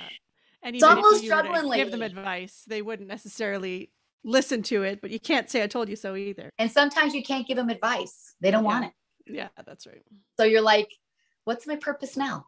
Get going on those grandbabies. I got to have a purpose. Please hurry up. Then you can't raise them either. You have to respect their know. boundaries. Oh my gosh. Yeah. So hard, so hard. Sounds like adopting more kids is probably your best choice. I think so too. I think so too. And my youngest two, they actually are on board, but dad's not. And we're a team. Yeah. So I can't push it on him. And he says, Heather, I've been praying since you asked me and nothing, and God has said nothing to me. So I'm like, okay, he really feels like there's more to do. And there is more to do. We still have our youngest two that we have to, and Josh was in the home too still. So who knows? Maybe we'll just always be just the Bell's 10. I don't know, but you never know, right? You never know. Yeah, that's right. Like lots of people, we know you because of your social media presence and popularity. So what got you started into that world, and why do you think that people are drawn to your family? How we got started was my daughter had actually showed me, it was Musical.ly at the time, because Musical.ly just switched 3 years ago or something. It was Musical.ly, then it went to TikTok. It was actually Vine's Musical.ly TikTok. And so they were showing me these and I'm thinking, that is the stupidest thing. Like, why would you want to be on an app that just dances? Because Musical.ly was just dancing. And so then everything got locked down. Can't go nowhere, especially in Michigan. We were locked down forever. I think we were one of the last states to open up. And so couldn't do anything. And so I said, you know what, let's try this whole TikTok thing out. And Gideon goes, no one's ever going to follow you because you're old. And I was like, okay, challenge. I signed up there and I just started doing some things of just me, and we really weren't growing, but I thought this is fun. I could do this. And then I had put something on of Joshua. It was basically general, just I'm so proud of Joshua. The doctor said he wouldn't survive to be an adult. He's my miracle child. And people are like all over the world, like, oh my goodness, we love Josh. We love his smile. Oh my goodness, what's going on? And I thought, oh, people like they want to hear about our family. And then they would see, I'd make videos of different things and they're like, I don't get it. You have an adult home. I don't understand, because David and Haley and Izzy are biracial. And so they didn't really understand. And I thought, oh, I mean, we could explain it. So then I started explaining that we're adoptive family and how our kids came out in real general. Like I never really gave details because that's not my story to share. We've shared some things about Joshua that I honestly wish I hadn't shared some specifics that we did. And I wish I could go back and take that back, but you learn and you grow. And so we're very careful now to what we share. And then people were like, oh my goodness, you're an adoptive family of 10. And families started messaging me and saying, we love your family. And how do I get into foster care? And I can't believe you have 8 children and 7 are adopted. And so people just really loved our family. And then people are like, how do you clean? How do you cook? Where do you guys go? Do you take 2 cars? What do you have for cars? Who sleeps with who? And we didn't address that. Just questions about our everyday living. And I thought, okay, so we started sharing our meals, sharing our traditions. My kids are hilarious. So of course, if I could find anything funny that they would do. And so it just took off from there. People just really loved it and loved our traditions. And our page, I think, is known a lot for, we share our adoption story, but now we just share more everyday living things. So cooking, people are like fascinated by my cast iron pans. And for me, this is just what we've always done. So for me, I'm thinking, I don't get it. Like I always make a chicken pot pie in a cast iron pan that's 16 inches around. That's normal for me. But for people who are like, holy cow, do you guys eat that? Well, yeah, we eat it. We have 6 boys. Of course we eat it. So that's just how we got started on there. And I get messages all the time, women who couldn't have children and are looking into foster care and adoption. I had kids message me saying I was in foster care and I wish that somebody would have adopted me. I aged out. And others that were really struggling, just needed a friend, a couple that were about to make some very serious decisions. And they said, but I saw your page and I just felt so much better. And I'm thinking, oh my goodness, like you would never think something so small would literally save somebody's life. And I've met wonderful women. I've been able to talk with kids, and I say, message me anytime. If you ever feel like you're in a position where you don't want to be here, please message me, call me, text me, whatever. And I never thought that would ever happen. I didn't go on there thinking that would happen. And so just to see the people that one lady messaged me and says, I'm going through chemo and I look at your videos every day when I'm in the hospital, I'm thinking, holy cow. Like, it's just, you just don't know who you're touching in that 30 seconds. And so we just try to be a page that's happy. And trust me, I got a lot of opinions I would love to share, but this is not the place where we get opinions all the time, right? In the age where everybody feels like we all need to hear what you have to say. And I want our page to be uplifting. I want it to be a breath of fresh air. I want people to smile and to laugh and to feel comfortable sharing things with us. And I don't want to be that political page, that page where you attack everybody, or I tell you how I feel, or we have enough of it. And I just really want to be a page that people, no matter what their beliefs are, what their lifestyles are, I just want them to come to our page and just be like, I know they love me. I know they love me. They don't care who I am. They don't care what I've been through, because our family's so far from perfect and we've been through so much and we've dealt with so much and we've seen the heartache. We've seen the pain. We get it. We actually do get it. We've dealt with serious situations in our family. We've dealt with serious situations with our kids. And I'm telling you, and I always tell people, I am so far from perfect. I am still growing myself. I would never judge you because I got a lot of growing to do myself. And so I think because we're raw, we're relatable, and what you get. I'm not going to put on a show for you. I'm going to share with you what I do. You like it, you don't like it, whatever. So that's our mission. It's just to really be a light. And some people love us. Some people can't stand us. Some people say my food's disgusting. I don't get it. Some people say I make too many cookies. How dare you say that? Can you make too many cookies? Holy tamales. Wait till Christmas comes when you get cookies coming out your ears, but you're not going to please everybody. And being on social media and having so many followers, if I shared some of the messages I've gotten from people, you would be shocked. I'm thinking, all I did was make chicken pot pie. I don't understand that message, but where is this anger coming from? People are struggling, and you got to just kind of, and I've learned to respond with love. And usually when people message me and they send me some pretty crappy messages, I just say, we're just trying to do our best. And I love my kids. And they're like, oh, you know what? I'm so sorry. You're right. I apologize. I shouldn't have come at you. And you got to respond with love, even when you're being attacked, because people are hurting and you just don't know their stories. And I don't think people mean to be hateful, but people are struggling, and what do? You know, it's good to know who you are too, right? It's clear that you are secure enough in yourself to say, this is what I have to offer, and I'm going to be positive. And like you said, take it or leave it.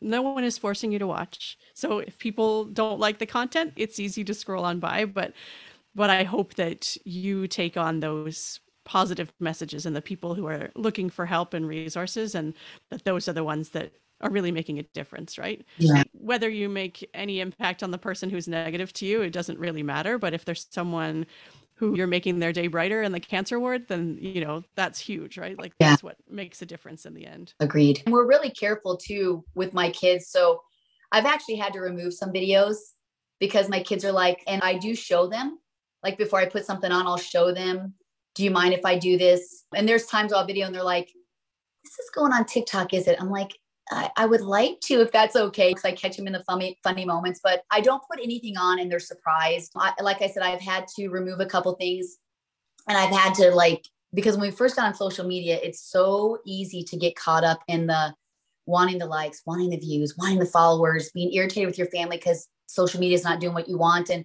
I actually had to sit down with my family and say, hey, I know I've been crabby and I was a little over the top and I shared things I shouldn't. And I've had to apologize to them just because you get caught up in this craziness. It's so addictive, and people are very intrusive. They make you want to share everything. And so I had to really recollect, sit down and say, okay, what's my purpose here? Why am I on this? It is social media. It's not real life. You need to really recollect. And so I've had to humble myself, apologize to my kids, remove some things, recollect, reset. And my kids come to me if they want to be on. Because people are like, how come we never seen David? Because he doesn't want to be on. I'm not going to force my kids to be on. And so I've changed my thinking of how I do things, because we are a family unit, but I don't have the right to be intrusive with my kids. So I'm very careful. Like I said, with Joshua, I've shared things that I wish I never did. And I had to get that right also. And you learn. And so our page has changed a little bit. It's of what we share and things we do, and no more house tours, no more going. And we've had to really sit down, because as we get bigger, it can be serious because people aren't all nice. And so we have to be very careful of our family if we're going to want to stay on this platform. Sure. And like you said, it's not like you started out at the beginning thinking that this is where you were going to end up. So what you share when you have a few, same as like when we all started out on Facebook, when we had a couple family and friends that were following us, that content looks differently now that you have many thousands of followers versus when maybe it was just a few neighbors, some friends, other people who are in lockdown, and what they already know and what you're willing to share with them is going to be completely different now. So, I mean, it seems natural that you would definitely learn some lessons along the way and do some reflecting. And as your kids grow and change, what they were willing to share when you had 1,000 followers versus millions might be a little bit different too. And as they get older and enter into relationships and things, you don't know what their comfort level might be. I think the other issue is that since your screen names all mention Bell's 10 or 10 Bells? Bell's 10. Just the Bell's 10. Yeah. Now, if you adopt more kids, are you going to change your screen name, or are you going to have to kick some kids out of the family? Because maybe this is where that deciding who gets to stay is going to become an issue. I had thought about that too. I think maybe be just the Bell's 10 plus 2. I don't know yet. I don't know. I'm not really sure what to do with that, but I guess you could stop counting yourself and your husband, and that would get you at least 2 more spots. And then I could. The thing about social media is, because when we first started out, it was Heather Lifts and Farms, because our family, we were Olympic weightlifters. And so I lifted and I farmed. That's a whole new thing. Yeah. Me and my kids, we used to be Olympic weightlifters. We competed throughout like the US and stuff. So wow, I guess I didn't go back far enough in your content to know. Yeah, I don't know if I shared much of that, but so we used to be Heather Lifts and Farms. And so then when people started knowing about our family, we switched the name. So this is what happens. So when you switch the name, all of the whole internet switches.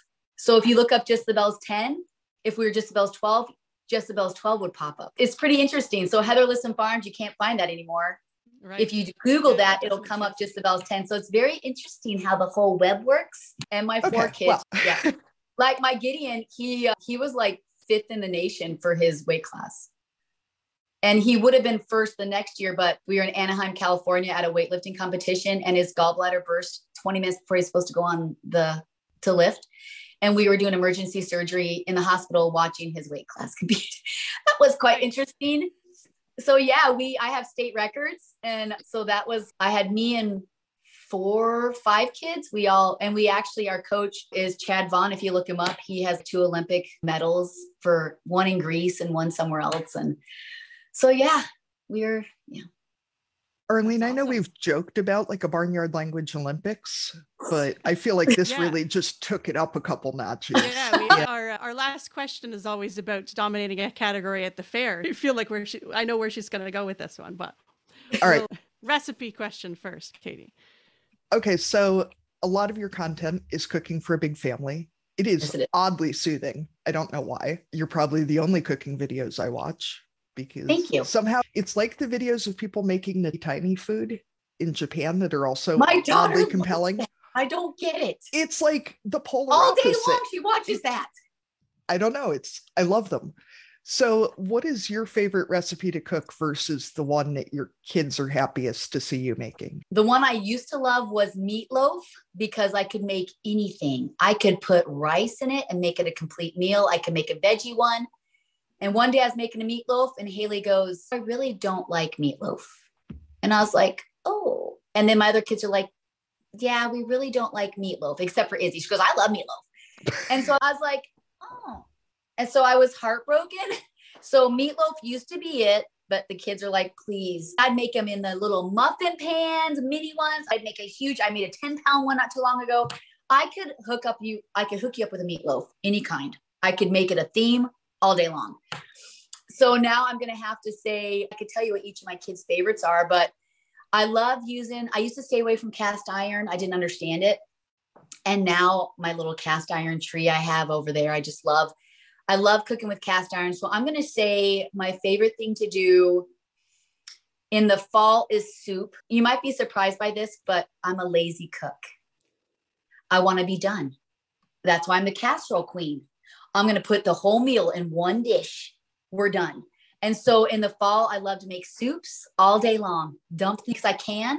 So I got my carrots, my green beans with juices already. I got chicken broth. I can bone broth. You name it, I can it.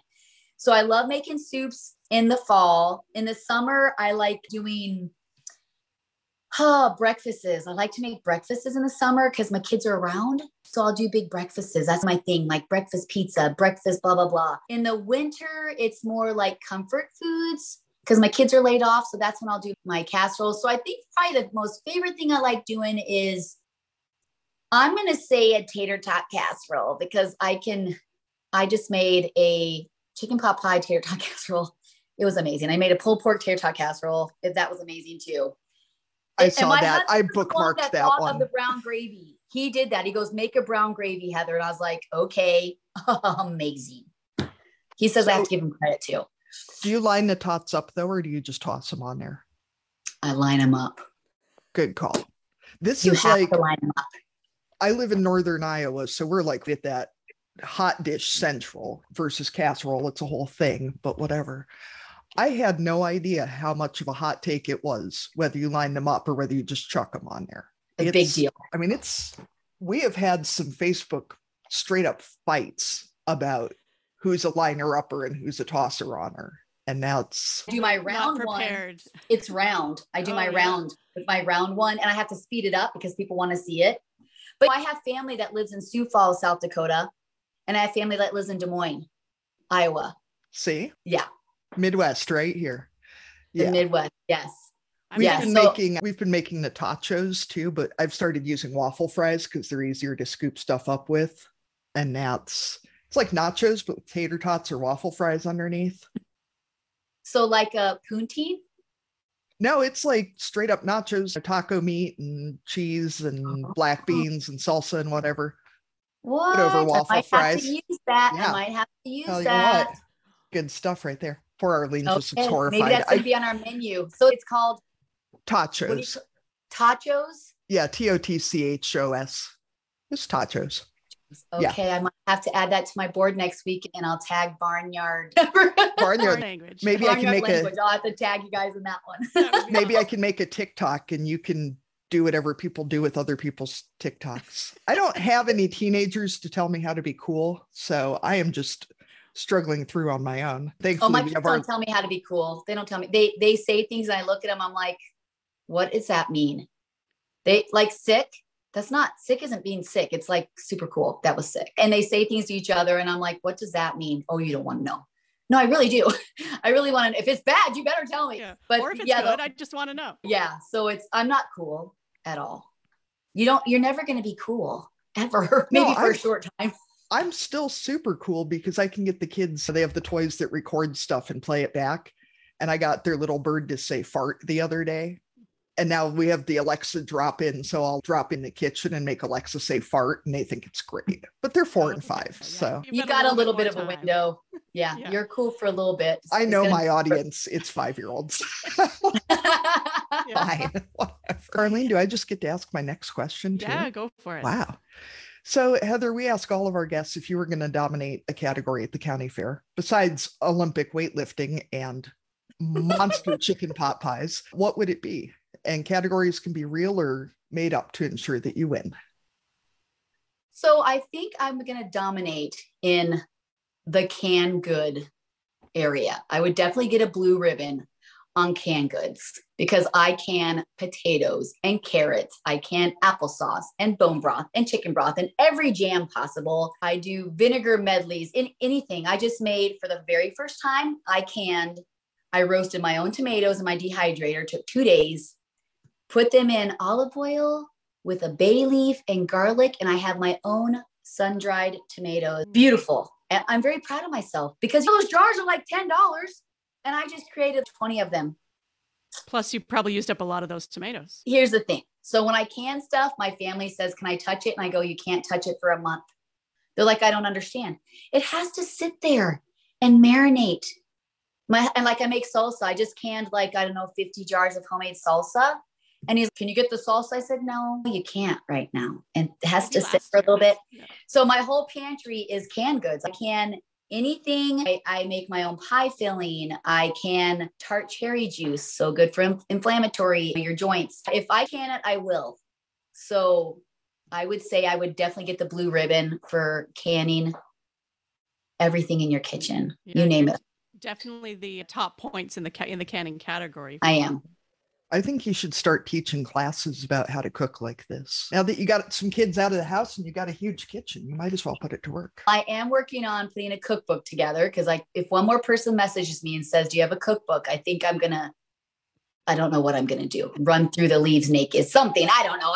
Oh my goodness, please. And so I'm working on that. And people have asked me to start a cooking class on YouTube. We have a small following on YouTube, but so I just have so much going on that it's really hard to take one thing. In the mix of a production company has contacted us about doing a life type show, not like a reality show, but more of a lifestyle, like what we do in the farm and everything. So working about that right now. So to add one more thing, So you're the next pioneer woman is what I'm hearing. The pioneer You'll find your line at Walmart is soon. Way too perfect for me. Her dishes coordinate. She looks beautiful. I just want to do something like right now. Like I'm not matching and my kitchen's dirty and I want something that people can relate to. Hey, I can get Grand's biscuits and make dinner, or not like I mention something and they have to Google what it is and they have to search the specialty shops to get. I watch cooking shows, but I don't make any of it because I don't got the time for that. So that's why I do a lot of what I do, is because it's just very relatable. It's fast and anybody can do it. Like I learned how to make a roux. And so basically, if you can know how to make a good roux, dude, you can make anything, like anything. You get a roux recipe, you're good. And I'm finding that the more things you make from scratch, it's cheap. Like I learned how to make mayonnaise. You know how easy it is to make mayonnaise? It's like olive oil and eggs. Like seriously, it's so fast. And so it's cheaper. I know people think if you make your homemade stuff, it's more expensive. It really isn't. Use the resources around you. That's why we pick berries all summer. My kids love that. We just use our resources. And I have an apple tree that I can finally pick. My husband says you can't pick that till the frost comes. I've been looking at those apples for 2 months. I said, can I pick the apples now? He goes, not until there's a freeze. So now we got our freeze and I can go get my apples off the tree now and start making some stuff with my apples. My 4-year-old has been asking to pick apples since before they started blossoming this year, I think. And he finally got to pick them this weekend. Just blew his little mind. So happy, hey? Had such a good time. He had his little end loader out there. He's scooping them all up in his little end loader and putting them in a hay rack and carrying them around. My goodness. Yeah, I've been waiting to do apple everything. Make my apple pie filling and can it. And I've been staring at these beautiful red apples. They're right outside my window. He's don't touch those. And I'm like, oh my goodness. So he gave me the thumbs up. Were you tempted to just shake a few branches and just collect the windfalls and then you could at least get started? I'll tell you, for my birthday, I got an apple picker. Ooh. An apple picker. He's, you're going to love this. And I opened it. I'm like, what is it? Oh, you can go out and pick the apples. And I'm thinking, great idea. Thank you. Apple picker. Yay. Me. I get lawnmowers and I get apple pickers. And I think I got a skid steer loader for my birthday one year, and I never drove it though, but it's my birthday present. So yeah, I got an apple picker. I mean, he was excited, so I had to act excited, but this is your week now. This is my week. I'm going to use my birthday present and I'm going to go pick my apples. That is very exciting. Yeah. Were you out there like the morning of the first freeze? Like just right out there in your jammas picking apples? Or did you? I just got the okay. He made me wait a couple freezes. So today's the day. Harsh. So now that it's nice, I'm like, I'm going to pick these apples. I don't care. Yeah, I don't care. They're beautiful, deep red apples. And we couldn't pick them for a while because he says if you pick them, like you had to wait till the tree had to mature or something. Because if you pick, it does something. I don't really know. So this is only my second year I've been able to pick the apples on this tree, and he planted it a long time ago. Yeah, I think you need to plant an orchard between you and the chickens. That would be It's going to take a while to mature, so you might as well get started now. He did keep the apple tree up, so there's some privacy. So I do have at least that apple tree between me and the chickens, but for sure. We're going to let you get to your apples in just a minute. We're just going to do our cussing and discussing segment first. We've registered for an online platform called SpeakPipe where listeners can leave their cussing and discussing entries for us, and we'll play them on the show. So go to speakpipe.com/barnyardlanguage and leave us a voice memo, or you can always send us an email at barnyardlanguage@gmail.com and we will read it out for you. Katie, do you have something to cuss and discuss this week? I actually do have something nice to discuss, Arlene. Oh, good. So we got a dishwasher in March, and it has been a game changer for canning because it has a sanitized setting. That was like the one thing I asked for, because now I can just sanitize jars. You just chuck them in there, you sanitize them all. So we got married. It'll be 10 years in May. And when we got married, I registered for canning jars and a water bath canner and all that kind of stuff. And I pulled everything out the other day because I had 30 some quarts of apple cider to put up. And now I've got another 10 gallons of applesauce to make and 4 trees full of apples left. Just thinking I do have an apple picker. They're named the boy child and the girl child. I have 2 of them. Yeah. And I have one with a pole and a little claw thing at the top. Anyway, I was thinking it's probably the only wedding gift that I use every year. And I got so much shit for registering for canning jars, because what kind of person registers for canning jars? I'm like, I was 32 when we got married. I had dishes, didn't have canning jars, and I still use them every year. And it makes me happy. I was just thinking it's probably the only thing that I use consistently. So I feel pretty good about that. Heather, what do you have to cuss and discuss? Oh, anything? Anything. Yeah, this is just a free for all. Whatever you want. Can be good, bad. You like talking about. I guess the only thing would be is I'm a Christmas tree girl, and I put a Halloween tree up. and my family keeps bothering me about it, saying that it's way too early. I put my first Halloween tree up. I do one every season. I usually take it down by Easter. I know that's a little ridiculous, but I change out the decorations. So my husband comes in, I put up a cute Halloween tree for the kids, and he's, what is that in my house? And I'm like, what do you mean? You know me. So I guess that would be it. My family just keeps making fun of me about my trees, but they take the candy off of it. So they're happy about that, but they're not happy that I put a Halloween tree up. But so it sounds like your tradition is decorating and their tradition is giving you a hard time about it. Is that yes, it is. Okay. Yes, good. it is. Yes, it is. And when I had went to visit my mom about a month ago, my family forgot me. And I was at the airport thinking maybe they wanted to see me. And I didn't talk to anybody for a little bit. I'm thinking to myself, what can I do to make them feel as bad as I do? So I put a Christmas show on and I made them all watch with me. So we watched a Christmas show a month ago. Nobody complained. That is perfect. I put it on and they heard the Christmas right? music. Yeah, they heard it and they said, okay, we forgot Mom. And they all came in and we watched a Christmas show together. That is awesome. I'm proud of that one for the future. Yeah. Arlene, what do you have to cuss and discuss? I had one, but I've decided to change it because we're talking about traditions. So this past weekend, we're recording just after Canadian Thanksgiving. So it was our Thanksgiving weekend, and my parents just bought cottage this past summer. So it's on a lake, and so it's cold already. I'm in Canada, so yes, the water's very cold, but some of us had decided that it would be a good idea we were having Thanksgiving dinner at the cottage, and we were going to start a new tradition called the final swim. So we do one last jump in the lake before it freezes, basically. So there was no pressure. We weren't going to peer pressure people into it. So if you wanted to do it, you could, and if you didn't want to do it, that was fine. So probably about half of us decided we were going to go for the final swim. And my 7-year-old, he had his swim trunks on and he likes to swim with goggles. So he's like, Mom, where are the goggles? So he had his goggles ready to go. And he got up to about knee height and in the water and kind of screamed and ran back out. And he was like, this is not a tradition. So he has decided that is not going to be a tradition because it was not fun. But then later we had s'mores around the fire. So he's okay with that as being a new Thanksgiving tradition. But I thought that was a great line. This is not a tradition. Ooh-wee. I went in. It was delightful, but not for very long. So we want to thank you so much for Heather for speaking with us today. It was great to meet you over Zoom and to chat with you about your family and about your farm. And if they aren't already following you, where can people follow you online? We are on TikTok, Instagram, and Facebook, just the Bells 10. That's awesome. Thank you so much. It was great to meet you. Yeah, thank you. Appreciate it. Thanks so much, Heather. Thank you. Thank you for joining us today on Barnyard Language. If you enjoy the show, we encourage you to support us by becoming a patron. Go to www.patreon.com/barnyardlanguage to make a small monthly donation to help cover the costs of making the show.